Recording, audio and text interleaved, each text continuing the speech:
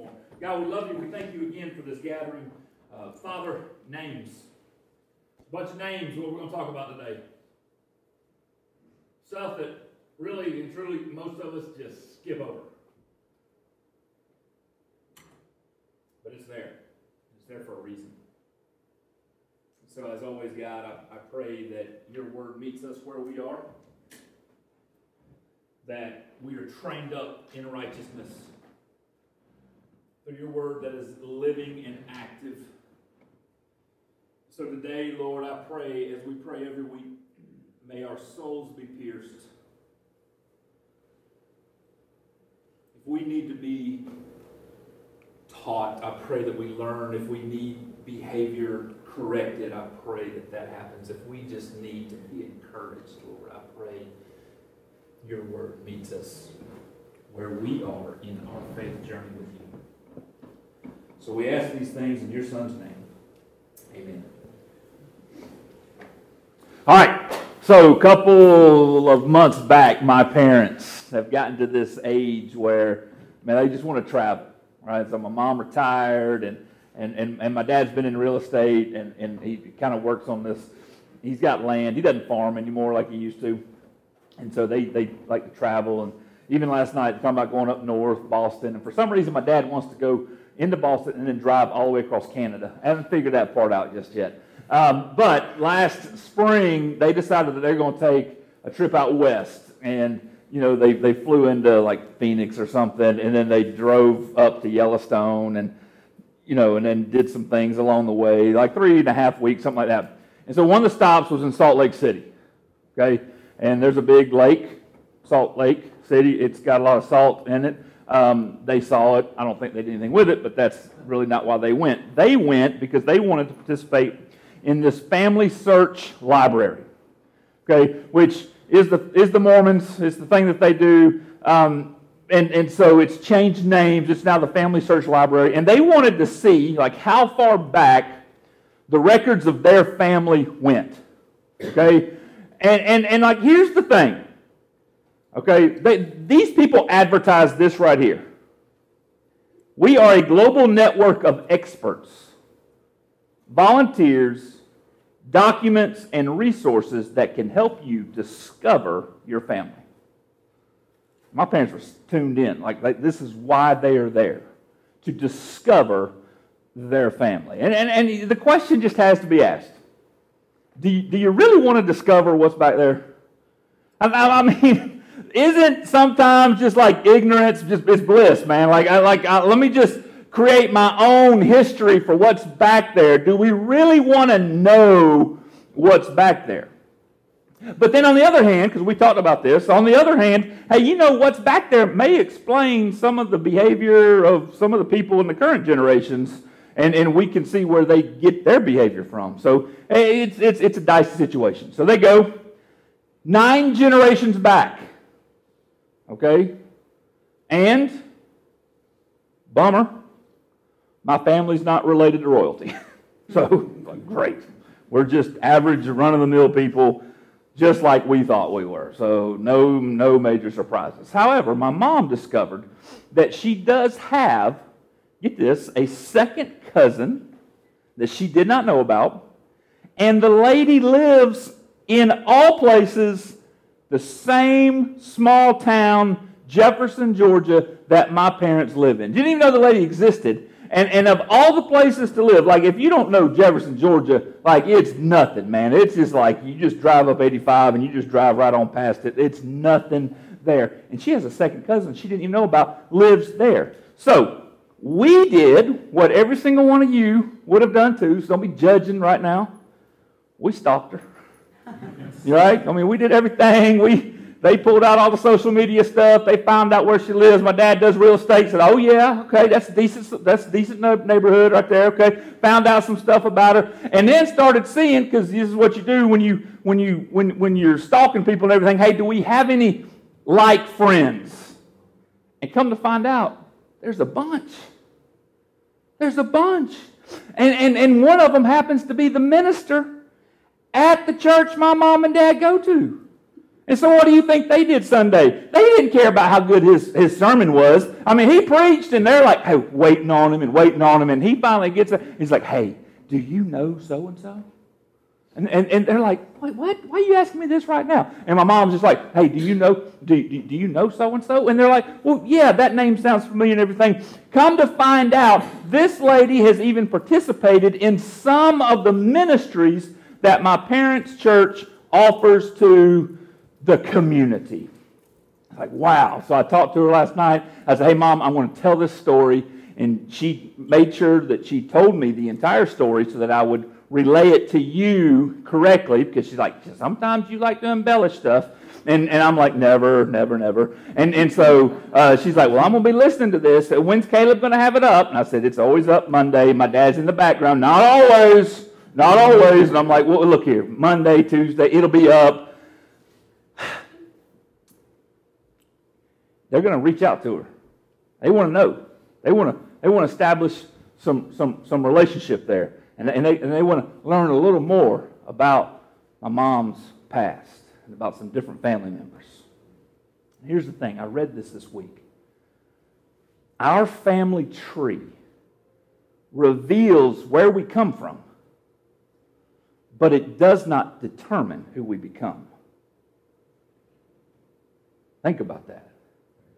Like our family tree, man, it tells us there's a lot back there that reveals about our past and where we come from, but it does not determine who we become. And that very thought is why we are looking at Jesus' family tree today. So there's this very, and I'll say it, odd couple of chapters in the opening of the New Testament that gets overlooked. Matthew's got a version, Luke's got a version, and we're going to read, no, I'm just kidding, we're not going to read it. We're going to look at and we're going to study these odd chapters. Names, that's what it is. Names. But here's the truth that we believe in. All Scripture is God-breathed and is useful for teaching, for rebuking, for correcting and training in righteousness. And for whatever the reason is, it's there for a reason. And so we've seen this verse the past couple of weeks from the book of Acts. Paul is kind of traveling and he's been invited to teach. Like the temple services were over and like, hey, Paul, you got anything? And Paul's like, well, yeah, give me a microphone and let me roll with it. And so Paul just starts to preach. And so we've read this the past couple of weeks, but I want to draw your attention to this verse, chapter 13, verse 22, if you have your Bibles. If not, it's going to come there. After removing Saul. So what Paul is doing is he's giving a history lesson. Okay? After removing Saul, he made David their king. God testified concerning him. I have found David, son of Jesse, a man after my own heart. He will do everything I want him to do. From this man's descendants, God has brought to Israel the Savior, Jesus, as he promised. We really haven't paid attention to verse 23 a whole lot. But from this man's descendants, God has brought to Israel the Savior, Jesus, as he promised. So this was God's plan. When the people early on in their history desired a king, God had one person in mind for that position. However, God's kind of king and what he thought was going to be the king and what he knew was going to be the king was completely different than that of what the people wanted. But God lets people, church. Right? Like he's not some authoritarian ruler who removes free will. The people want a king. It's not a good idea. The timing of it's not right now. Just wait. But the people want a king. The people want a king, and their allegiance is going someplace else. And God's like, you know what? I'm sovereign, and I can work all things out for my glory. The timing of this is not right, but okay. You want a king? Here you go. And so Saul was anointed king. And he, of course, we're not talking about Saul a lot. We've already discussed him. He, of course, was this unrepentant sinner. He justified his actions. He made excuses. And God said, you know what? I've tried and I've tried and I've tried with you, Saul. You are no longer fit to be the king over my people. And so then this man David, who has my own heart, as we just read, as we've studied the past couple of weeks. This man David, who has my own heart, he will be the bloodline for the promised king to come, the king that you people need. So the genealogy of Jesus that we read in our Bibles today is included for our benefit. You've got names like King David, and it leads up to King Jesus. So Jesus comes on the scene some 1,000 years later after David serves. And he is the fulfillment of this promise to Abraham. Okay? It starts there. And he's the fulfillment of the promise to David. And so as Jesus is here, we sing the songs, we see the decorations, we've got the manger scene out there, we got this thing right here to remind us of what's going on. And next week, just so you know, we're gonna take a hard look at this manger scene that we see, and I'm gonna debunk everything. I tell you right now, we're wrong. Okay, and it's in the Bible. All right, but let's go with it. You know what? We're not prudes. Okay, we're gonna go with it. So Jesus is here, and now he's doing his ministry, and his authority of being the Christ is questioned continually by, of all people, the priestly order, the Sadducees, the Pharisees, the people that know the Bible. The people that know the history of God's people, they are now questioning the authority of this man Jesus from Nazareth, born in Bethlehem. They're questioning his authority. And these are the men who were tasked with being, they're the religious sect who represented Jehovah and upholding his law. And so they question this guy, Jesus. This man who makes the claim of being the Messiah. And so Luke chapter 20, there's a lot of this going on. There's a lot of going back and forth, and as they are going into Jerusalem and everything, Jesus kind of warns his disciples, hey, we're about to step in some stuff right here, and it's going to get a little dicey. Just hang with me. And all of chapter 20 is this going back and forth. And then verse 41, Jesus said to them, why is it, he asked, that the Messiah is said to be the son of David? For David himself wrote in the book of Psalms, the Lord said to my Lord, sit in the place of honor at my right hand until I humble your enemies, making them a footstool under your feet. Since David called the Messiah Lord, how can the Messiah be his son? Jesus is making a point in this dialogue with the Pharisees and the Sadducees, okay? And here's the point. Who do y'all say I am? I mean, he didn't say y'all, right? But who do you say that I am? Because again, Jesus is having his authority questioned. So he goes to their bread and butter, right? It's what we call the Old Testament. He referred them to Psalm 110, which just so happens to be the most quoted psalm in all of the New Testament, Psalm 110. And every professional Christian of the day, every Pharisee, all the Jewish religious leaders of that day identified Psalm 110 as a prophetic psalm and said that David was speaking of the Messiah, the promised deliverer of the Jewish nation.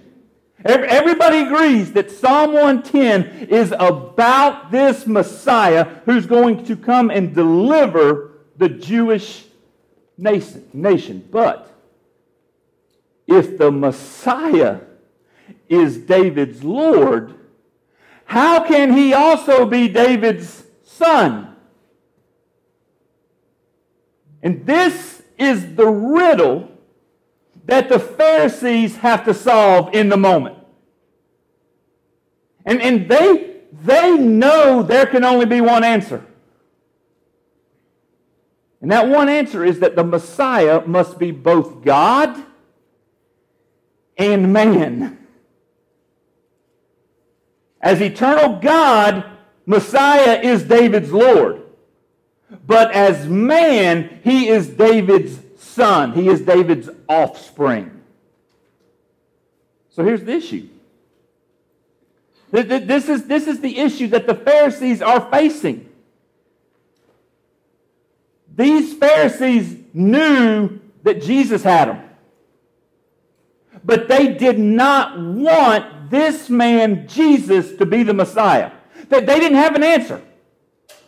They did not have an answer. In their minds and in their hearts, they did not want Jesus to be the Messiah because he's not what they had hoped for.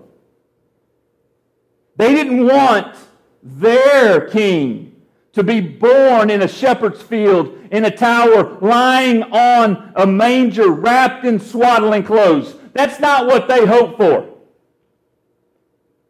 They wanted their Messiah.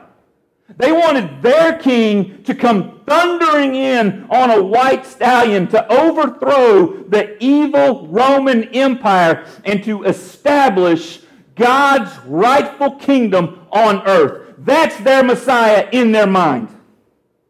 And so this man, Jesus, who doesn't even have a home, who's walking around, who doesn't even choose like the most sophisticated people to follow him. He chooses a bunch of failed fishermen, tax collectors, and the like to follow him. This is not who they want to be the Messiah. This is not who they want to be their king.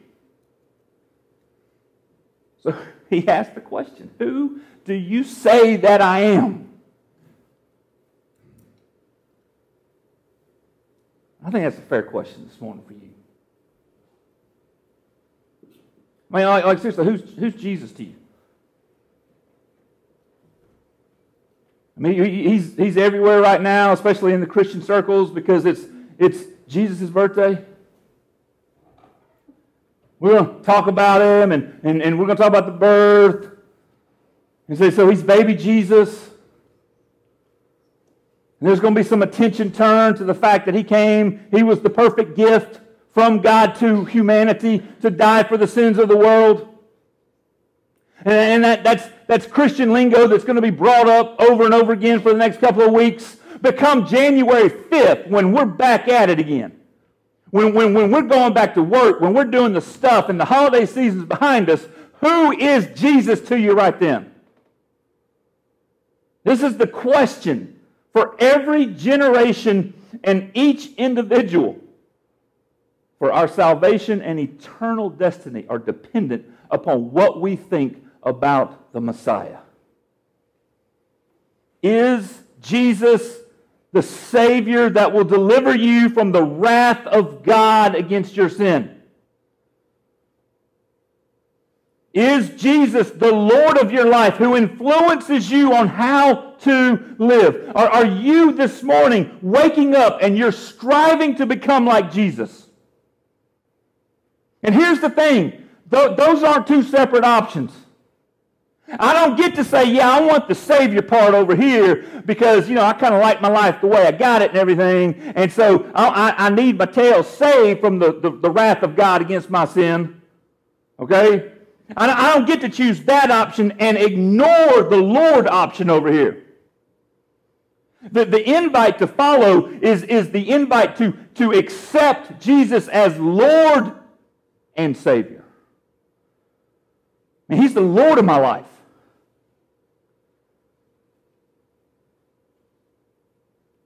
He will not be Savior without being Lord. So, with that being said, let's look at the genealogy of Jesus found in Matthew chapter 1. Now, it's going to come up on the screen, okay, and we're not going to read it, okay. Look, I can't do that. I'm not going to put you through it. But as you look at that list of names, and what's interesting is obviously I do everything digital, right? So I don't have my Bible, and if you got your little paper Bibles, your real Bibles in front of you there, you don't have this feature. But so I take this out of my Bible software, and I put it into Pages. There's a bunch of red lines thinking everything's misspelled, right? Because the words are just words that we are not accustomed to. But you want to know what? As you read that list, you know what you're going to find? You're going to find liars. That's what you're going to find. As you read through that list of names, you're going to find people that lied a lot. You're going to find manipulators. You're going to find these people that twisted the situation to work in their favor. You're going to find schemers. You read that list, you're going to find cold-blooded murderers, adulterers,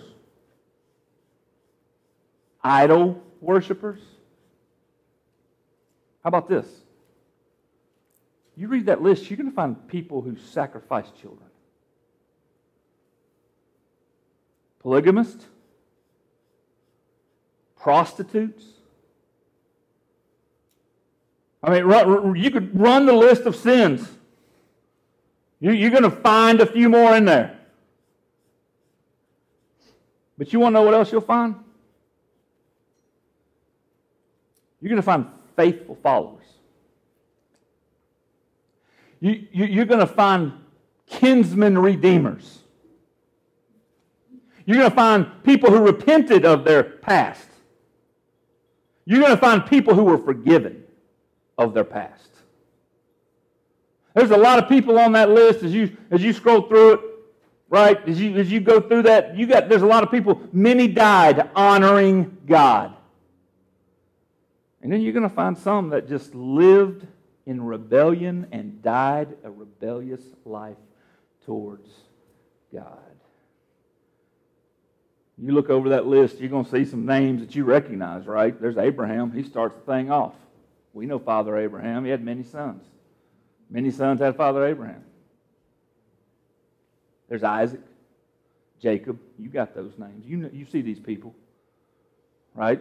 Probably jump down. Ruth. That one stands out. I remember Ruth. Jesse, David, Solomon. Those are all some familiar names that when we read through it, we're like, oh yeah.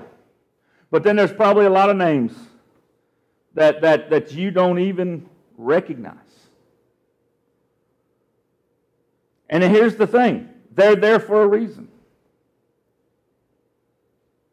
There's names in here like Shealtiel. He's down there towards the bottom after the exile of Babylon. I mean, who's this guy? Well, he's important. If you're a end timer in here and you love to study the end times and you love to study Revelation and how Jesus is going to come back and what's going to happen and the different viewpoints, amillennial, premillennial, postmillennial, I'm a millennial, whatever. I'm not actually. I'm too old to be a millennial. You study those things right there. I'll go ahead and tell you right now. This guy, Shealtiel, he completely debunks one of those viewpoints. I'm going to tell you which one. If you're interested, you go find out. But what is said in Scripture completely debunks one of those viewpoints. Names are important. And here's the thing about Jewish genealogies. They don't include women. And so Matthew does. But what's interesting, and I think what's more interesting, is that Matthew included women and he excluded other women. Right? Like if you're gonna create, right, the genealogy, and we're going to put some women in there which other Jewish scholars would not have done, you're going to put the cream of the crop in there. You're going to put the ones that you want to highlight. Sarah, I mean, if Abraham's the father of every nation, Sarah, man, she's the mother. Rebecca, Leah. I mean, you just go down the list. There's a lot of women that you would put in there. But you know what? Their names aren't mentioned. But there's 5 women in this list. 5. 4 aren't even Jewish. I mean, this is a list of Jesus' Jewish family, and these 4 women made their way in somehow. They're not even Jewish. Only Mary, who descended from the kingly line of David, and, like her husband, so it branches and it branches and branches, and they're like, triple cousins, whatever, somewhere down the line. Joseph was Jewish. The other 4 women, Matthew took care to include in this genealogy because they are Gentiles. And that sends a strong message to every single one of us in this room that God has always desired for everyone to be part of His family. He does not desire anything else. It doesn't matter what race, it doesn't matter what background, it doesn't matter anything. He has desired for every person to walk this earth to be part of His family. So you got names like Tamar, the daughter-in-law of Judah. I mean, her story, I'm not even going to get into all of it, but I mean, she's like this young woman who presented herself, I'll say it that way, presented herself to her father-in-law. Kind of gross. Think about it. She disguised herself as a prostitute after her husband died, leaving her without children. And so she disguised herself and said, "Oh, hey, here I am. Come with me." And her brother-in-law refused to produce a child with her. And so she's in there. Tamar. Like, that's one of the names we're going to put in here in the genealogy of Jesus. What about Rahab, the Canaanite harlot of Jericho? I mean, she did a noble thing. But is that really who you're going to highlight? I mean, she saved the spies. She showed faith in God. But she's a Gentile, and she's incorporated into Israel. Now, she goes on to become the mother of Boaz, who goes on to become the husband of Ruth. Ruth, I mean, we talk about Ruth. She's the most noble of the women outside of Mary mentioned. But she's a heathen. She's a Moabitess. And she's honorable because she did follow her mother-in-law back home, and she served her mother-in-law, and God certainly provided a husband for her. She goes on to become the great grandmother of King David. And then how about this one? Look, I mean, come on. Let's just sweep this one underneath the rug. We don't need to bring this one up. But Bathsheba, all she did was take a bath on a roof for the king to see. She's this adulterous wife. She gave in to King David while her honorable husband Uriah the Hittite is out fighting. And she goes on to become the mother of King Solomon. And these are the people that are included into the genealogy of Jesus. And in the infinite wisdom of God, He does not try to cover up the skeletons in the closet, does He? He's not trying to hide the bad stuff. This is not some infomercial where He just puts the best and the greatest out there and come be part of this right here. Oh no. He puts it out there on page 1 of the story of His Son coming to earth to redeem the sins of all mankind. The family line is flawed. You may look at your life right now and think, and there's no way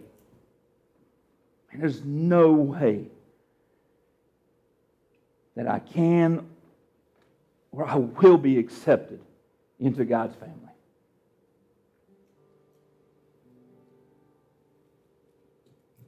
in the genealogy of Jesus, before you even get to his birth, is proof that there is a place for you, no matter your past. No matter the stuff you're dealing with right now. The junk that haunts you from years past, from weeks past. It doesn't matter. The genealogy of Jesus is proof that there's place for you. Our family tree reveals where we came from, but it does not determine who we become.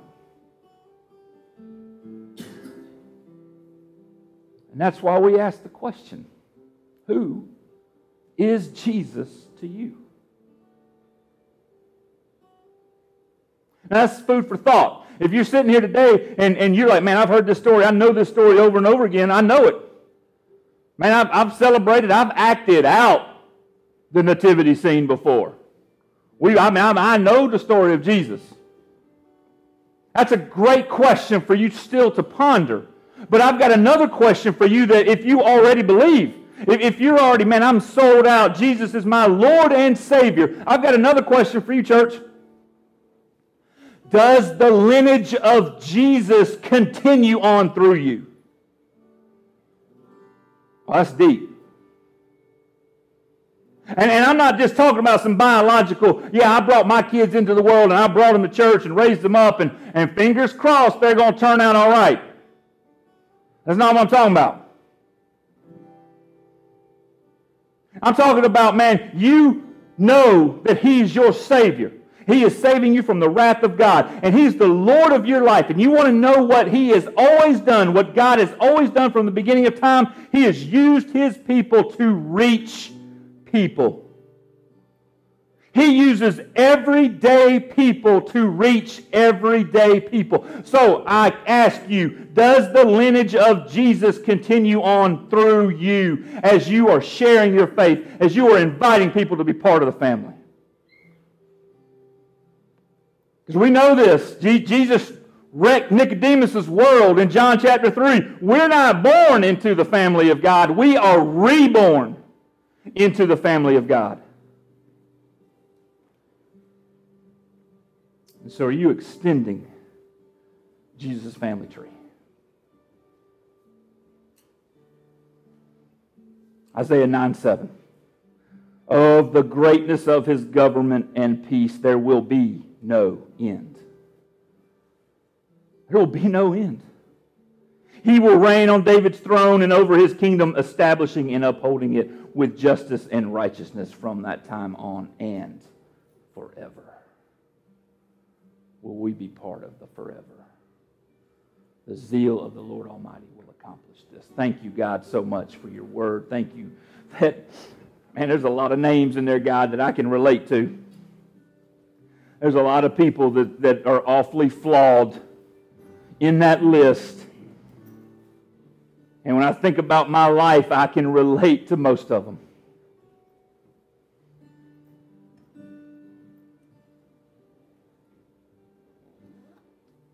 So God, this morning, I thank you for your grace.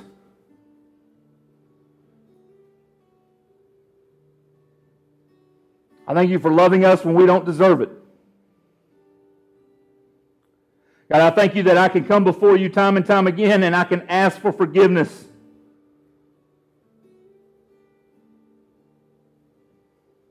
Father, I pray that you use me in my life, that you use this church, this group of people in this room right now, to extend the family tree of Jesus. May we become passionate about that. We love you, God. I pray these things in your Son's name. Amen.